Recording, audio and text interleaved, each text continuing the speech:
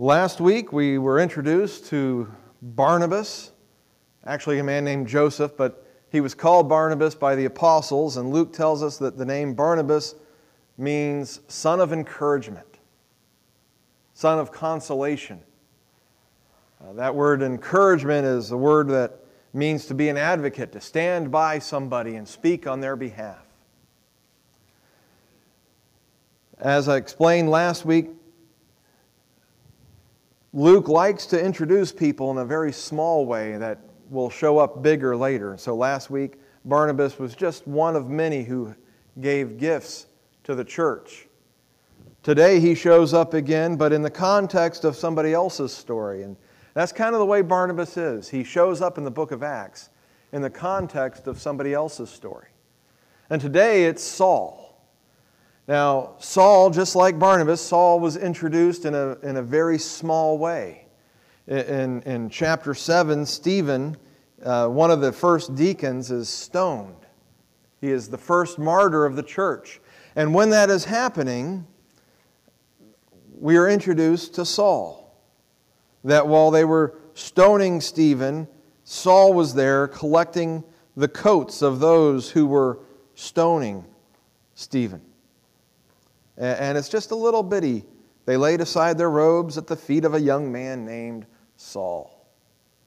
But what happened after that is Saul became enraged and desiring to get rid of the church. And he started going from house to house, arresting people who were members of the church and throwing them into jail. And then he requested letters from the Sanhedrin that he could go to other cities and arrest the church there because the church scattered. It went off into different areas. Saul was partly responsible for the church growing in ministry, moving beyond Jerusalem. And so he was given letters to continue to persecute the church, and he went to a town called Damascus. Now on the way, and this is what this picture is about, on the way there, a bright light shined on Saul, and he was knocked to the ground, and a voice spoke to him, saying, "Saul, Saul, why are you persecuting me?" And Saul said, "Well, who are you, Lord?" "I am Jesus." Saul was persecuting the church, and Jesus said, "Why are you persecuting me?" Because Saul's actions were attacking Jesus. But he told him to get up and enter into the city, and that he would be told what he must do. And so Saul went into Damascus, and for 3 days he fasted and he prayed. And God spoke to a disciple there in Damascus named Ananias, another unsung hero, you might say, a man just showing up in somebody else's story, but such an important person. Because Ananias knew who Saul was, and he knew why Saul was there. And when God came to Ananias to say, "Ananias, I want you to go and I want you to pray for this guy named Saul. I want you to put your hands on him so that he could be restored to sight, because he has been told in a dream that you're going to come." And Ananias said, "Lord, heard about this guy. Not crazy about your plan." But God said, "You just go ahead and go, because I have plans for him. He is going to be my witness."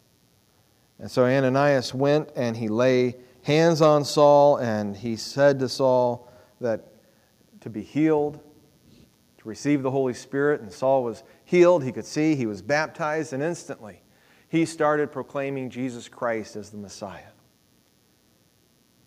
Just a complete 180 change. He started trying to convince other Jews to believe in Jesus. After a while, the Jews there in Damascus got tired of Saul's behavior, and so they decided to try to kill him. And Jesus had told Ananias that Saul didn't know how much he was going to suffer for his sake, for Jesus' sake. And sure enough, this is the beginning of the suffering. And so they let Saul out of the city in a basket, and he runs away from Damascus.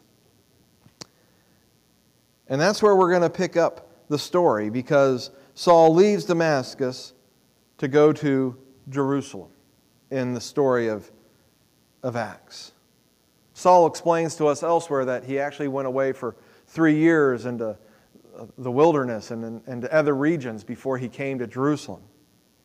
But we pick up in verse 26. Here you have a man who last time he was in Jerusalem, he was going through house to house to arrest the Christians. And now, in verse 26, when he came to Jerusalem, he was trying to associate with the disciples. He had associated with the disciples in Damascus. He was trying to associate with the disciples in Jerusalem. But they were all afraid of him, not believing that he was a disciple. Here he is. He wants to associate with the church. And what do they say? We don't want to have anything to do with you. They're afraid of him. And no wonder. Here he was. He had probably gone into their homes. Just think about what position this early church is in. This is the guy that went into their homes. Maybe he is the guy that took their Aunt Bessie to jail. And now he shows up and he just wants to be a part of them? Now he just shows up and he wants to hang out with them? No, they're afraid. This is a trick. Leopard doesn't change its spots. They're afraid of him, and for very good reason, and they don't truly believe that he was a disciple. They think it's all a charade. They think there's something going on, because no way did a guy who was so zealous for the Lord turn so quickly. In fact, Saul later on, as he's writing to the Galatians, he talks about this in Galatians chapter 1, verse 13. He says, "You have heard of my former manner of life in Judaism, how I used to persecute the church of God beyond measure and tried to destroy it." He doesn't mince words. He said, I did it beyond measure. I tried to destroy the church. And then he says in verse 14, "I was advancing in Judaism beyond many of my contemporaries among my countrymen, being more extremely zealous for my ancestral traditions." He says, this is how bad I was. This is just how much against the church I was. Is it any wonder that they don't trust him? Is it any wonder that they're afraid of him? Because they have seen the harm he has done. There have been people like this throughout history who have done horrible things and then become believers, and it is hard for others to accept and believe.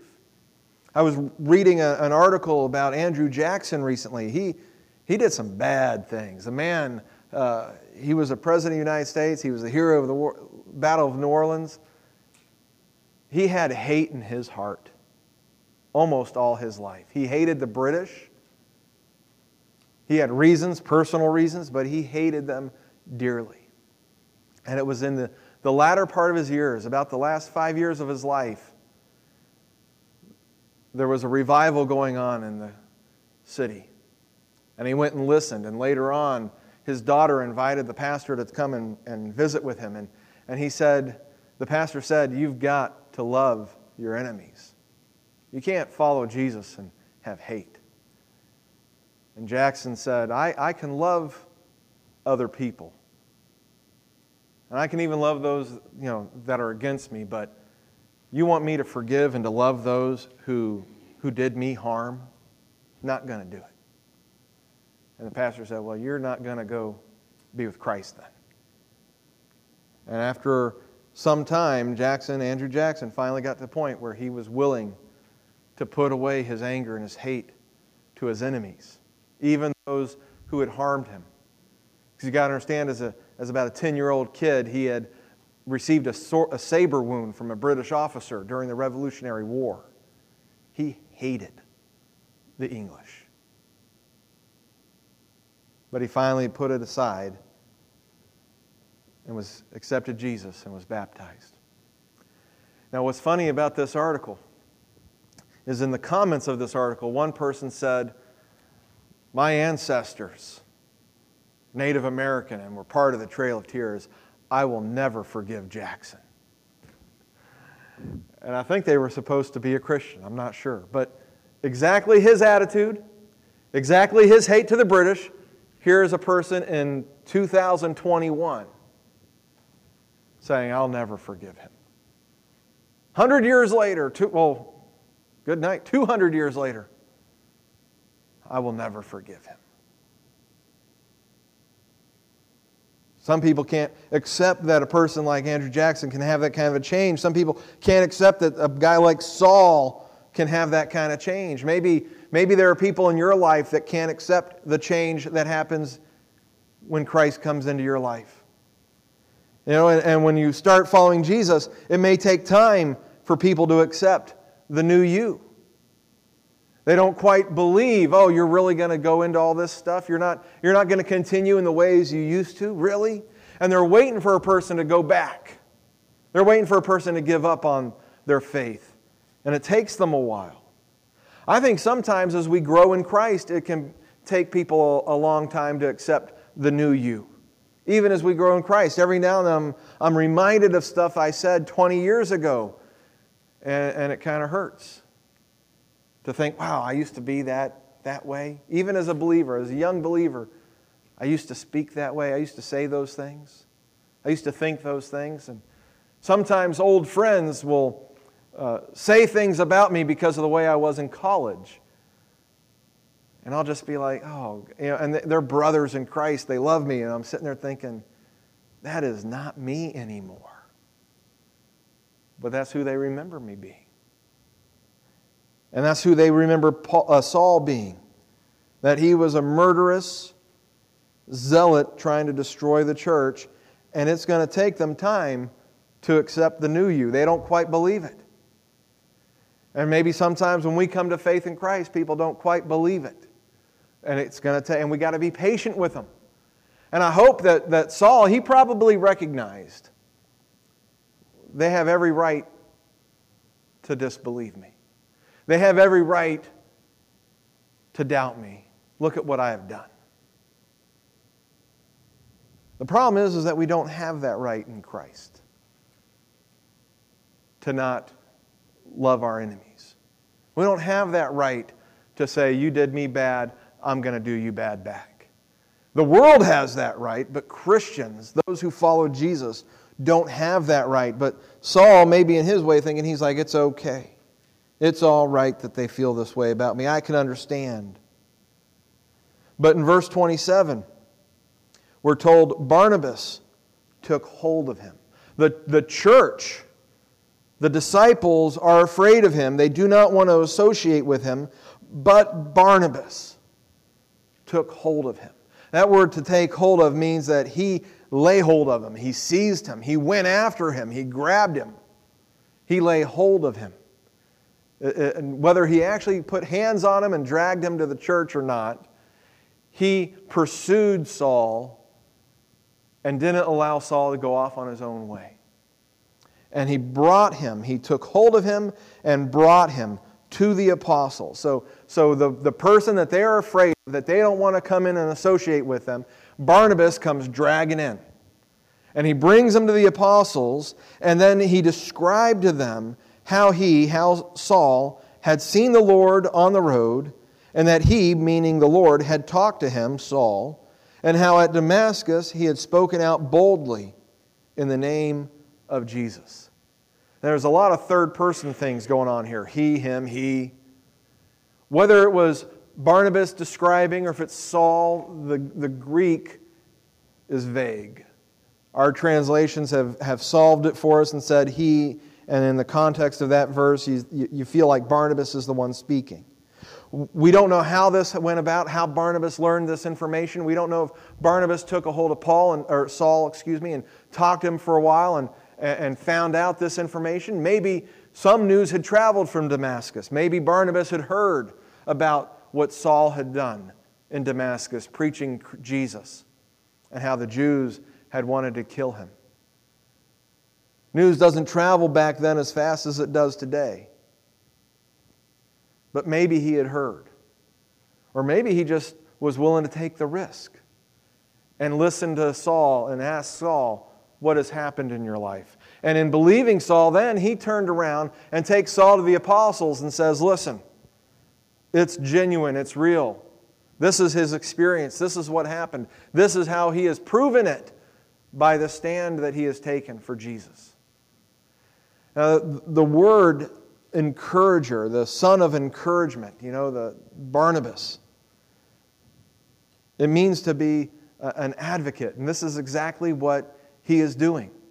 He brings Saul in, and he is advocating on his behalf. Barnabas stood with Saul as an advocate and used his good word, his character, that word is escaping me, his reputation. And he gave Saul the benefit of his reputation. It reminds me of, when Jerry stepped down from being the pastor here. And then we had Tom Beeman. We appointed Tom as the executive director of the church. The staff members, Greg and Jay and Daleen, they shared with me when I showed up how things changed for them. That all of a sudden, church members were questioning them, questioning their use of money, questioning their we're going to do this thing, we're going to do that thing. And they realized that they had been trading off of Jerry's reputation. They had been doing things and acting in ways and taking initiatives that maybe worked out, maybe didn't, but they didn't hear about it from you all. If they heard about it, it would only be from Jerry. And they didn't realize just how much Jerry was a buffer for them. An advocate, if you will. That if somebody said, oh, wow, they're doing a really crazy thing in the youth ministry. I can't believe they're doing that. Well, that person would go to Jerry. And so the staff members, they didn't realize until he was removed. And they started experiencing the things that he had experienced on their behalf. Just how much of an advocate he had been for them. Just how much he had stood for them in those ways. And we're not talking serious. We're not talking harsh. It was just, all of a sudden they were being asked, well, why are you doing that? And they thought, well, you've never asked me that before. Why are you asking me now? Well, because Jerry wasn't there anymore. People trusted Jerry. They had only been around maybe for a couple of years. People didn't trust them as much as they trusted Jerry.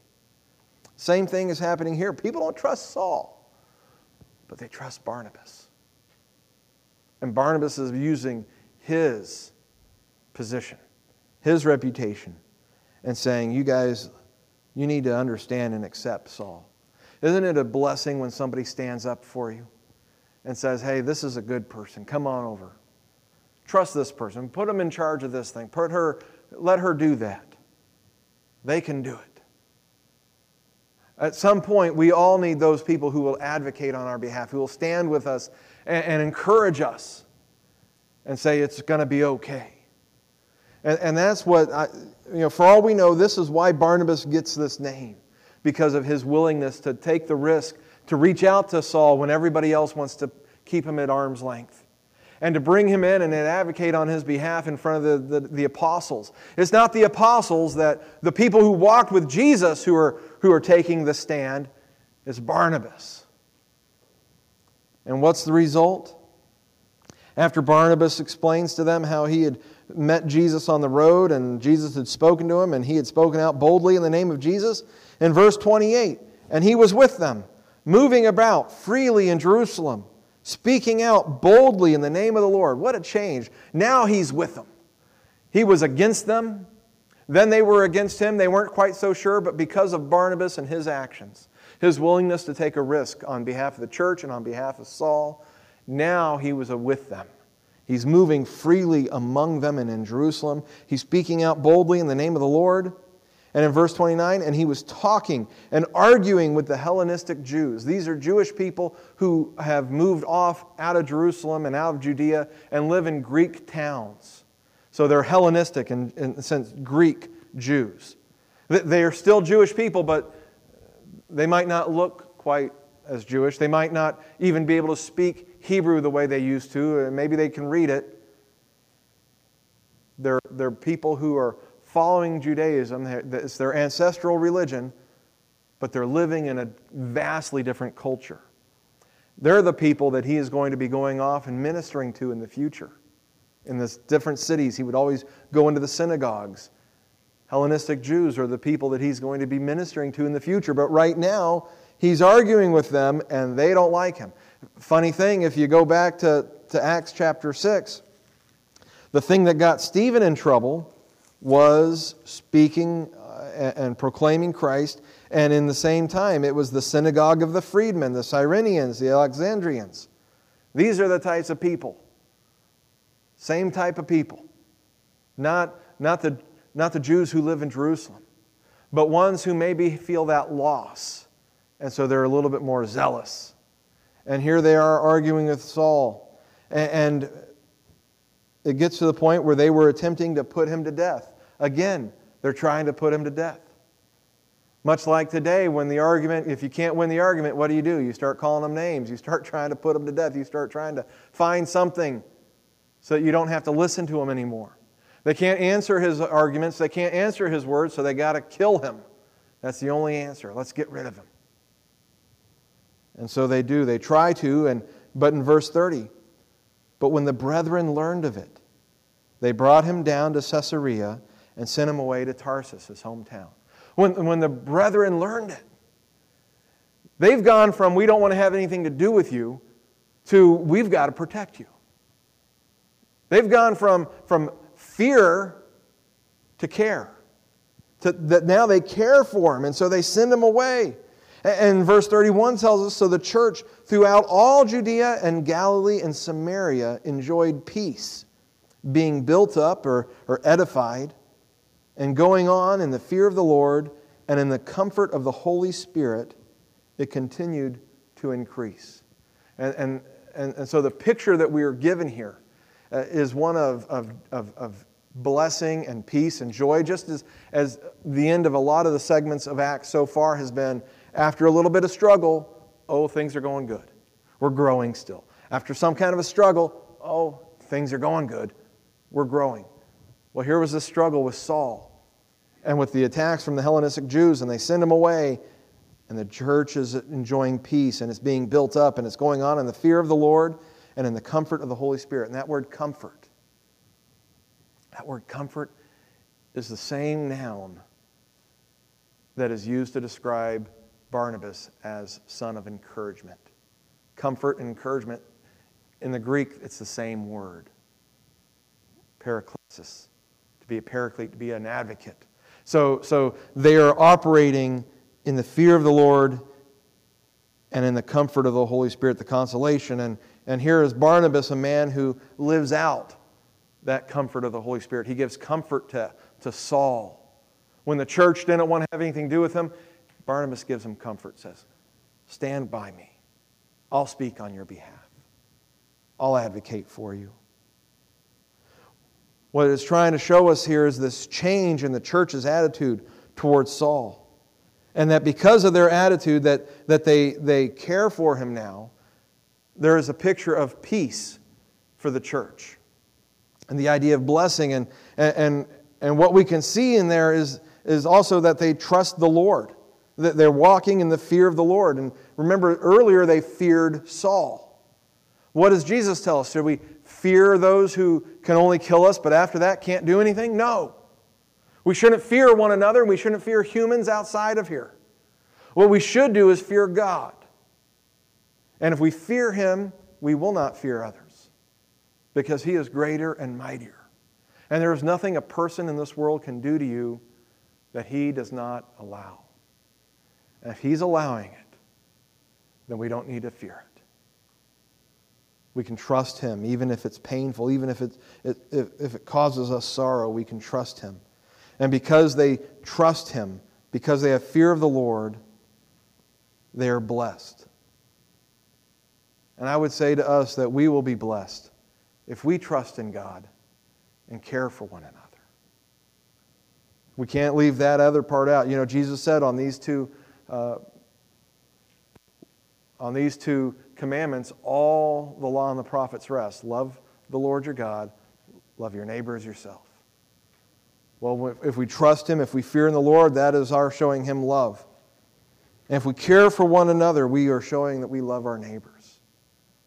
And the sad thing is the church hasn't done a very good job at this.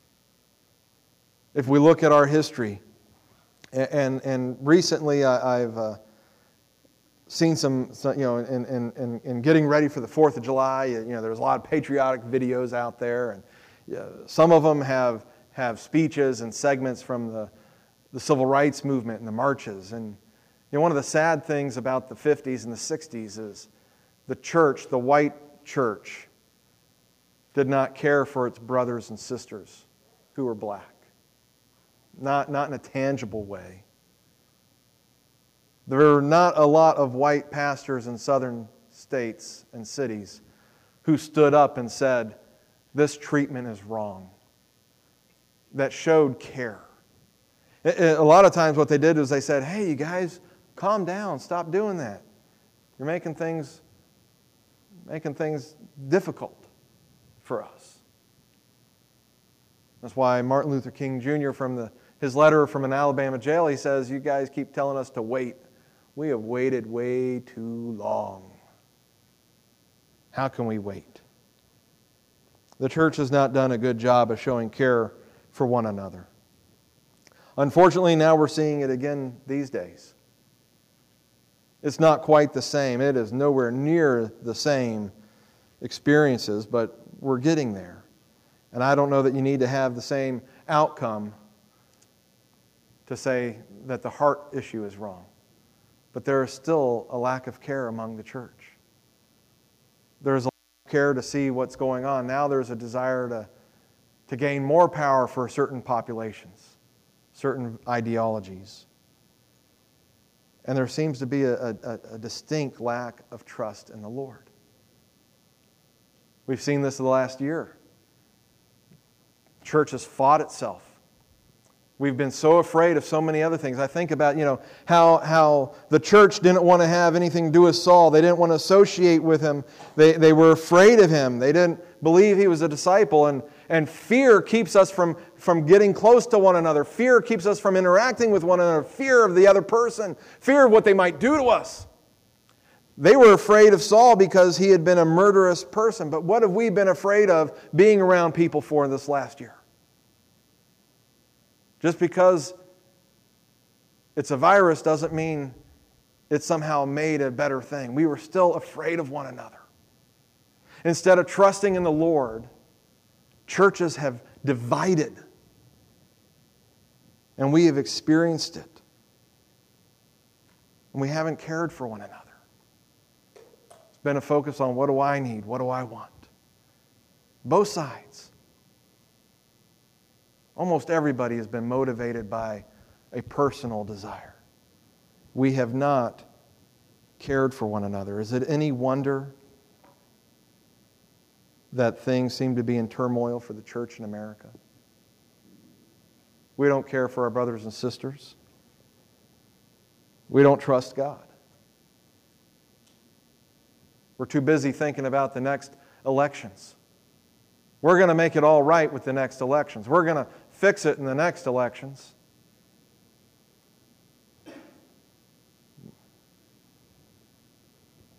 We hope in chariots. We hope in armies. We need a hope in the Lord instead. I love the fact that Barnabas, he took the risk. It wasn't enough for him to be free to move about in Jerusalem. It wasn't enough for him to be accepted by the disciples. His freedom wasn't enough. He wanted Saul's freedom too. He wanted Saul to be able to be free to walk among the disciples, to proclaim the Word of God. And so he brought him in. He stood with him, and he advocated on his behalf. I want to ask us today, are we operating in the fear of the Lord and the comfort of the Holy Spirit? Are we trusting in God for our lives and for our endeavors? And are we focused not instead of what we want, but on caring for one another? Are we focused on doing what needs to be done so that those who do not know Jesus Christ might hear of Him and have the opportunity to repent?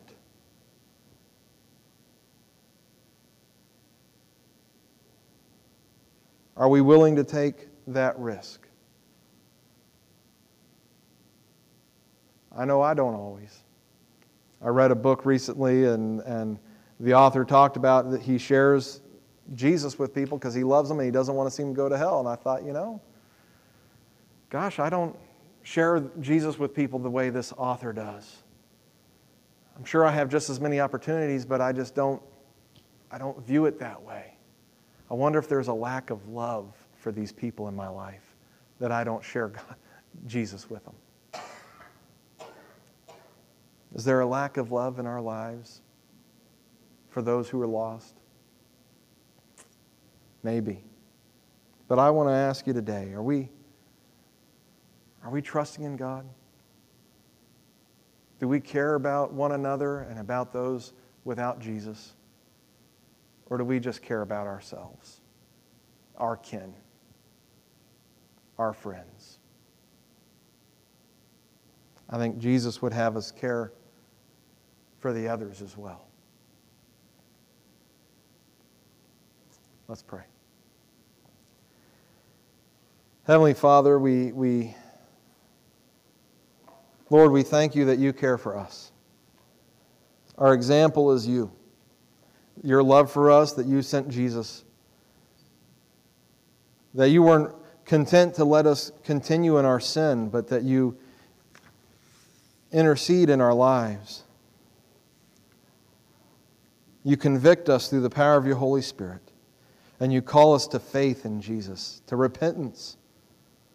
And it's not because you're angry with us. It's not because you don't like us. It's because you love us.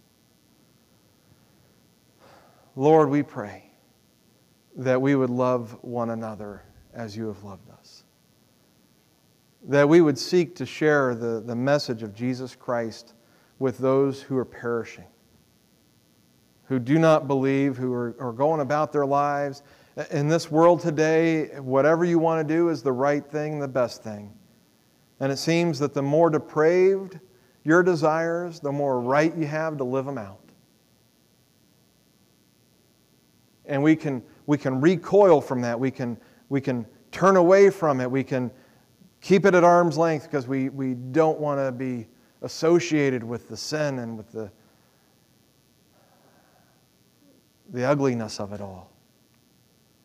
But Lord, you call us out to care for the least of these, to share the gospel with those who are suffering and perishing.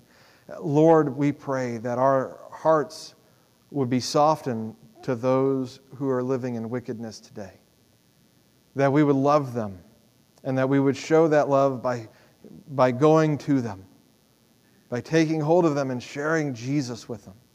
Lord, we pray as we look at that we would not fear the people around us or the culture that we live in, but that we would fear you, that we would trust in you,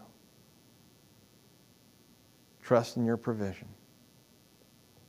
Lord, for the ways that we as your people have operated in fear in the past, as we have distanced ourselves from one another and torn ourselves apart, we ask for your forgiveness, Lord. We pray that we would go forward in the fear and the comfort of God our Father and the Holy Spirit, that we would live as Christ has lived in us. We ask, Lord, that we would be advocates for those who are perishing today and for those who maybe are on a different side of an issue than we are, that we would care for one another. We pray and ask that, Lord, in Jesus' name.